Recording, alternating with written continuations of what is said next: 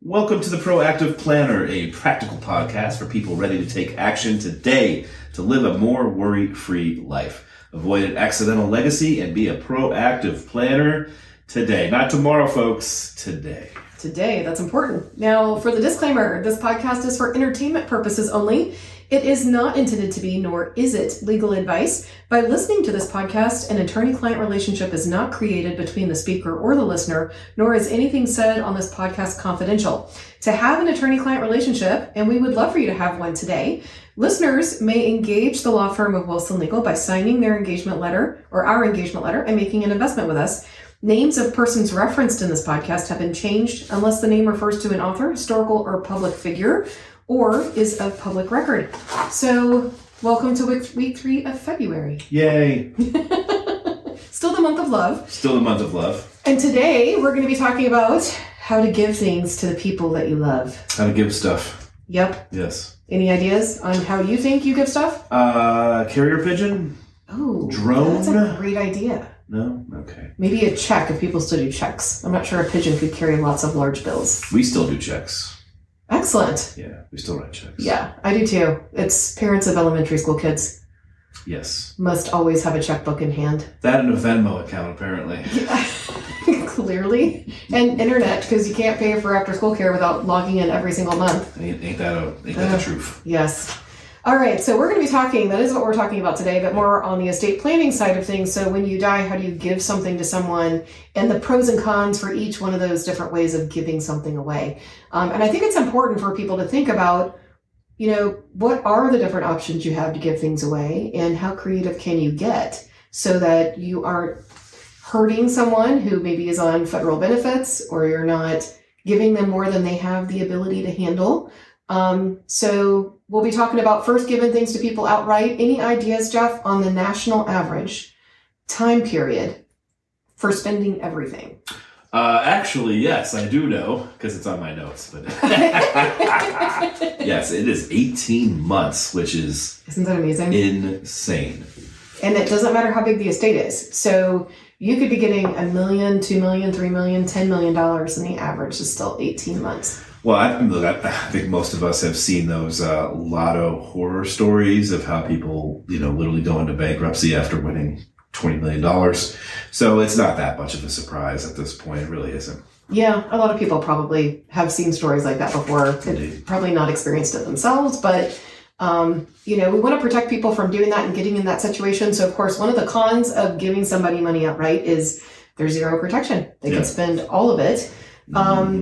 The thing that is a good thing about outright giving is that, there's a group of clients that come in my office, and they either have this opinion when they first come in, or we go over the other options they have and they come back to this. So it's the I'm dead, I don't care category of people. I'm dead. It's now your responsibility to spend this wisely or save it or create a legacy of your own. And if you choose not to do that, it's not on me. It's on you. And there's several couples who've come in who just, it's time for me to give that responsibility away, and I'm okay with that. Yeah, okay. Which is fine. So the we're dead, we don't care clause. Yes. Love it. Exactly. We're dead, we don't care is outright giving, and it's okay if you are a listener and you're in you're in that group. There's no judgment at Wilson Legal if you don't care after you pass away what happens to that money and you want the kids to be responsible. I totally get it. But there's a better way. And option number 2 is intervals. So interval giving, that's usually you get this much when I die and this much five years later and another percentage 5 years after that, so 10 years later. Or you can do it by age. You get this much by age 30, this much when you get to age 35, 40, 45, however you want to divide it up. Sometimes it's 25% increments, sometimes it's a lump sum up front and then percentages. So for people that are listening or watching at home, what is the common interval? Common intervals, probably 3 years or 5 years. For some reason, a lot of us think in terms of decades. So, and we do that too. I mean, think about birthdays. Right. It seems like the big birthdays are always the ones that end in 0, right? Sure. 20, 30, 40, 50, 100, if you get that far, right? Yeah. And so the issue with intervals, and one of the cons about that is you don't know what's going on in your beneficiary's life at the time they hit that magical age 30 or magical age 40. If you've married maybe the wrong person and they know that your trust is going to give you a big old lump sum when you turn 40, it is not uncommon for the predatory spouse to wait for you to deposit the check in the joint marital account and then file for divorce. And now all of a sudden, half of what you received is your predatory, soon-to-be ex-spouse's money. So in an episode in the near future, we'll need to talk about predatory spouses and what to look out for. We can certainly do that. I feel like I don't have a comic. one. My goodness, that's just the term alone just shivers down my spine. I do have some friends from back in New York that I believe have some predatory spouses for sure.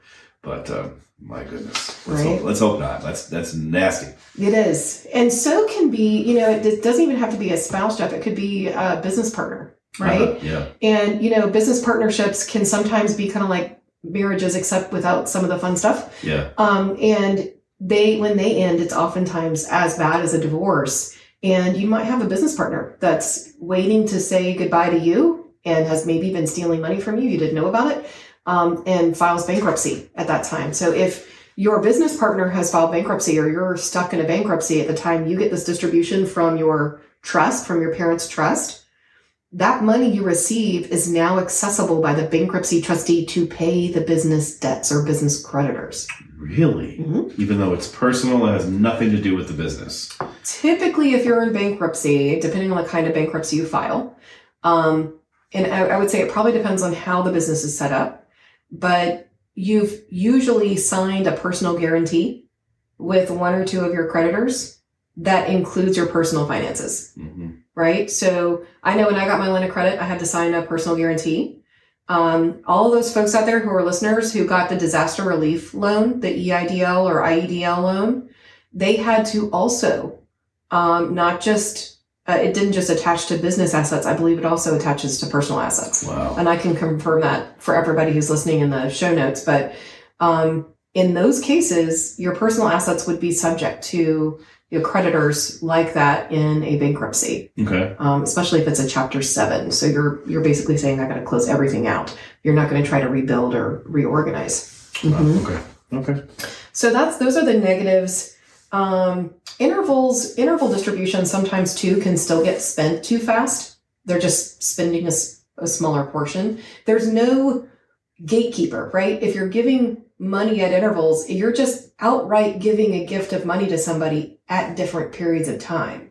So it doesn't stop somebody who spends a lot from spending a lot. They just have to take a longer time to do it.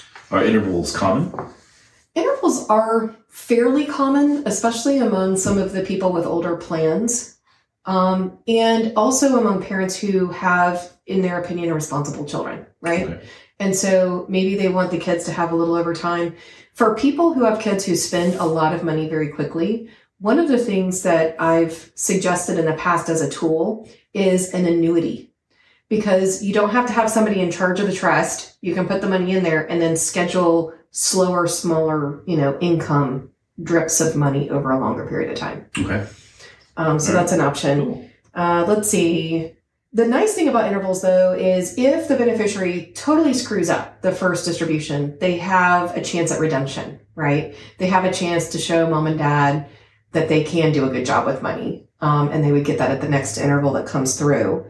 Although that's not a great percentage if you've screwed up already.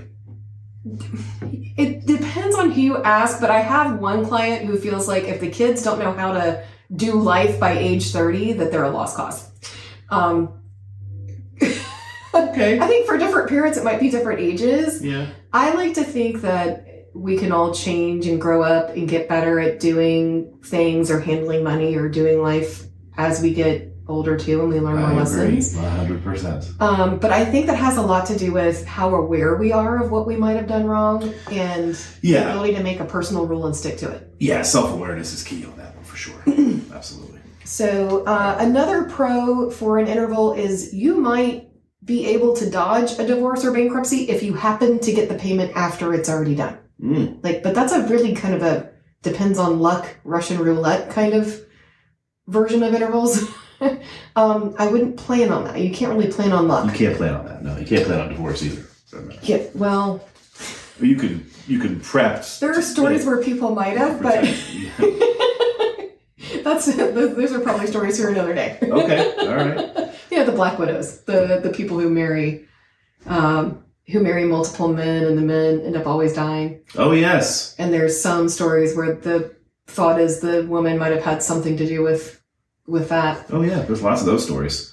Yeah. They're always on those murder channels. Yeah. And I would say in some of those cases that might have been premeditated, right? So I mean, I can't say you can't go to a marriage without a plan, but hopefully most people go to marriage with a plan of like living together and having a happy life together, right? Instead of you'd hope so. Malevolence. So, all right. In trust is our third option, and that is giving money to someone in a trust. And when you give money to somebody in a trust, you've got options about who's in charge. And it also adds a layer of protection you don't have with the other two options. So here's the thing. Here's how it plays out. So imagine you've got, let's say, $500,000 in savings at Charles Schwab, and it's in your name, and you pass away, and you've got two kids. Child one and child two. Right. When you die, Charles Schwab will get the death certificate. They'll ask what needs to be done. They'll look at your trust. Your main trust is going to say, oh, this just needs to be divided into two pieces, 50% to each child. And Schwab will basically create two new accounts, one for child one share and one for child two share. And the money just stays there. In fact, the money could stay in the same investments, right? But the children, if you want them to, let's say you feel like you raised really responsible kids, they're going to be 28 or 30 by the time you die, or maybe they are at the time you're updating your plan. And you're okay with them being trustee of their own trust, because what you're going to do with each child is you're going to have what we call an arm around the shoulder, walk around the block conversation, where you're going to say, dear son or daughter, I want you to be responsible with this money, and I want you to keep it in this trust account unless your family is using it for something. Don't take it out, because if you take it out, you might put it in a joint account with your spouse, and now it's marital funds. It's not your separate property. So by keeping money in a trust in Georgia, under Georgia law, Georgia's not a community property state, the money that you inherit from someone, if you keep it separate and you keep your spouse from helping with investments, so spouse can't have anything to do with it, use a financial advisor that's separate, then the money in that separate account is separate property. It's not going to be subject to marital division if your child ends up getting a divorce, right? So, but now it requires your kid to be smart about it if they're going to be the one in charge, okay? They need to use common sense and not be a knucklehead. And if you put them in charge of their trust, they have the ability to be a knucklehead about the entire amount that's in there. So here's the thing about bankruptcy. If we create a trust that's completely discretionary, there's no rights of withdrawal, there's no interval amounts that have to be paid out, the bankruptcy trustee has access to anything the child has access to. So you can imagine if the child is trustee of their own trust, it's subject to the bankruptcy trustee's reach unless the child resigns. So I call it abdicating the throne. We're going to put the kid on the front throne at the beginning, but if they run into trouble, they just need to step down from the throne and put somebody else in charge of their trust account who can then exercise their discretion not to distribute money to creditors and allow that bankruptcy to resolve itself. And I would say even go 7 years and come off of their credit before they become trustee of their own share again. And in a lot of families, you've got like an aunt or an uncle or a close family friend who might be a fictional aunt or uncle, but they're not blood related, who could step in for a period of time and be trustee of that trust while the child's going through what they're going to go through. And then afterward, the child can have, authority over that trust again. Now, so that's kind of a little bit of protection a trust can give for divorce and bankruptcy issues, right? If the child is in charge, though, of the entire trust at your death, it's kind of like giving them an outright gift. All they've got to do is go into Charles Schwab in that case and have them distribute everything or wire everything to their account if they want to. Right. So the final option that I want to talk about today is a combination method type option where we talk about putting money into a trust for the kids, but we're going to combine it with intervals, or what I like to do is a right of withdrawal, because that doesn't have to be distributed. They can choose to get money out, but they don't have to, right? And if you do that, you're slowing down the ability for them to spend it as quickly. But here's the catch. They can't be the only ones in charge. You've got to have somebody else, in the family or a friend circle or a trusted person, not a financial advisor, who could be a co-trustee with them or a distribution trustee and be in charge of approving any distributions. Okay. Right? Okay. Yeah. So I think the happiest world really is going to be this combination method.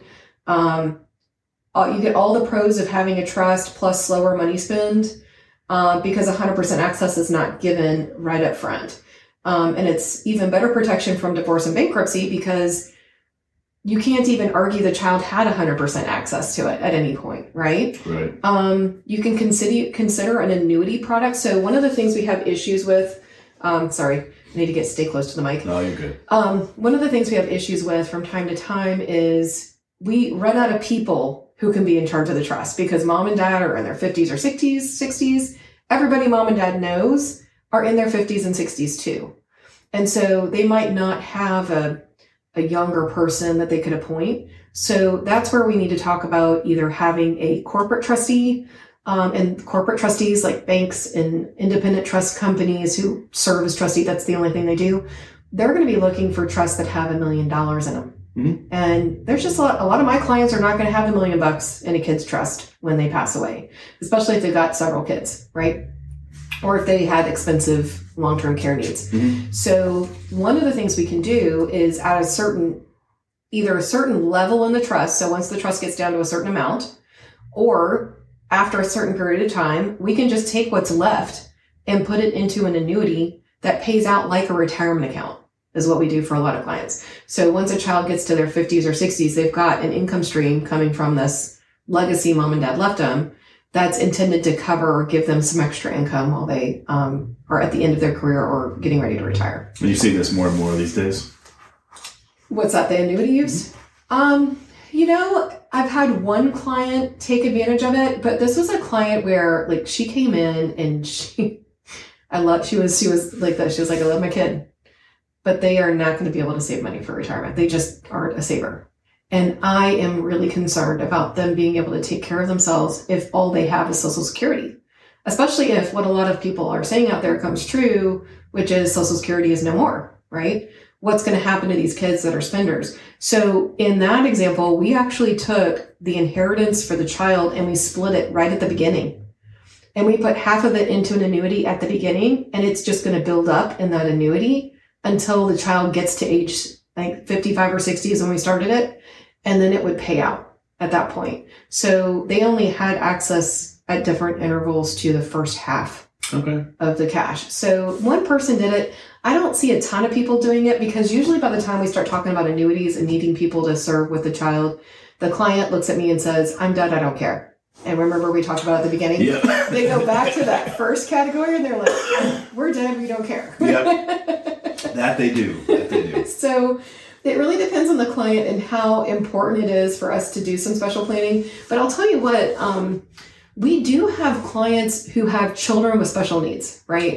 Children with actual health issues that may want to be treated like normal independent adults, but they need some extra support. And this is a great way, leaving it to them in trust with someone else as a trustee. It's a great way to give them that support. We actually do custom provisions so that we can provide them with the kind of support, the child that is, the kind of support the child will need if mom and dad are no longer there.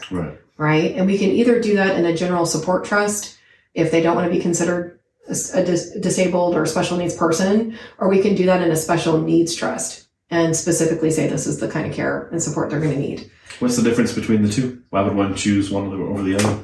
So because of benefits, primarily. With each state in our country has a Medicaid program. Medicaid is different from Medicare. Medicare is health insurance. That's what we get when we retire officially from our job, and it's taken out of our Social Security, right?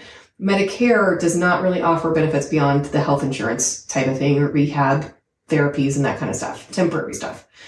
Medicaid has waiver programs that provide care and support for people with ongoing disabilities. If you think about it, folks with autism, people with Fragile X syndrome, people with Downs, people with narcolepsy, for example, people who just simply have a harder time functioning as a independent adult and getting all of the adulting things done they need to get done, or even doing them in the first place. I mean, even if you're high functioning autistic, you might have issues with maybe you can't drive, or maybe it's hard for you to understand the vocabulary at a bank when you need to get a mortgage loan, right? that just is overwhelming. Sure. Right. It's overwhelming for me. Right. It's overwhelming for regular people. So a special needs trust is it's like a basket that has a lid on it. It's irrevocable. So the beneficiary does not have access to the money inside it. They cannot be trustee of it, but it allows that special child to receive any waiver program through the federal government or the state government, usually through Medicaid, that assists them with coping with whatever illness or condition that they were either born with or have at the time, right? And what happens in that special needs trust is you use the benefits from Medicaid or Social Security to pay for shelter and food. Anything other than shelter and food can be paid for by the trust. And if it's set up by mom and dad and it was never the child's money, that money never goes to reimburse Medicaid at the end of the child's lifetime. But it can be used to elevate their level of life, right? So we've purchased for somebody who was blind or extremely vision impaired, we purchased a Braille microwave and Braille stove for her parents' kitchen so she could cook there because she lived with her mom and dad. Wow. We purchased vehicles with special adaptations so that people can drive. Right. Here's the fun thing. We've had clients who are into video gaming. The trust was used to send them to like a video game tournament in Arizona and bought them top of the line equipment because that was what they were into. That's what they could do. That's what they liked. Sure. Right. So it's not just about medical stuff that's boring and, elevates life, but it's not fun. Right. It's also about making their life better. So you can use the trust to rent a van to take them on vacation to family reunions, to get them to go on a clothes shopping spree if they need outfits for something. If they are into a certain hobby, you can use the fund in that special needs trust to help them develop that skill. And there are some incredibly, incredibly bright autistic kids and people with disabilities who have wonderful talents. They just need to be able to have a little bit of financial support to be able to bring their ideas and what they've imagined and come up with to fruition, to reality. 100%. So it's a really cool tool. And in our trust and wills, we put a special needs trust in each one. There's only one I ever took it out of, and it was because the client, for some reason, did not understand why we put it in there and just pitched a fit. But I believe in putting them in every one because we don't know when we're going to have a freak accident and somebody we love is going to be developmentally disabled for the rest of their life, right? And I never want to get that phone call at 2 a.m. that says, Michelle, why didn't you put this in here, right? So we put enough text in each of our plans so that it operates as its own special needs trust without drafting a separate one. So you've got that protection built in, and we've used it intentionally for people who have families with children who are already disabled as well. So it's really great to be able to take care of families that way, and to protect kids that way. But it is special needs trust, supplemental needs trust. It's the same thing. They're kind of in a category all their own. They are a type of irrevocable trust. It is a way to take care of somebody with a disability. For kids who maybe have like chronic fatigue syndrome or something like that, you could do a general support trust for them if they're not getting any federal or state benefits, just to support them, if you wanted to, without them feeling like they're being treated like a disabled adult. Sure. So you have some options there, but it's pretty exciting options. But just to go back over it again, we've got outright gifts, which is the we're dead, we don't care category. We've got the giving somebody something at ages or numbers of years, after 5 years, 10 years, 15 years, that kind of thing. You've got the option of giving property in trust, which can be kind of like giving it outright. You're just adding a little bit of protection if you've got smart kids. Right. And you can also do the combination method, which is trust plus intervals or plus a right of withdrawal. And of course, if we've got somebody who has special needs, we can always do an irrevocable special needs trust for them. Which is amazing. That's pretty cool. Yeah, I agree. All right. So do we have any helpful hints for people? Any downloadables this week? Anything that we can do to help these people? Yeah, we do. We are going to have a free downloadable, and you are going to grab that either in the show notes here or on wilson-legal.com/free stuff. You'll be sent to a landing page, put in your email address, and you'll be able to download the downloadable from this week's episode.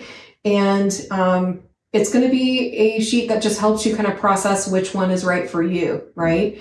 And if you haven't done your estate plan, I think it is important to maybe plan out when you might want to pull the trigger on coming in to set that up. Because if you don't have a plan, then the state of Georgia's plan is the first one. It's the We're Dead, We Don't Care plan. That's what state of Georgia uses.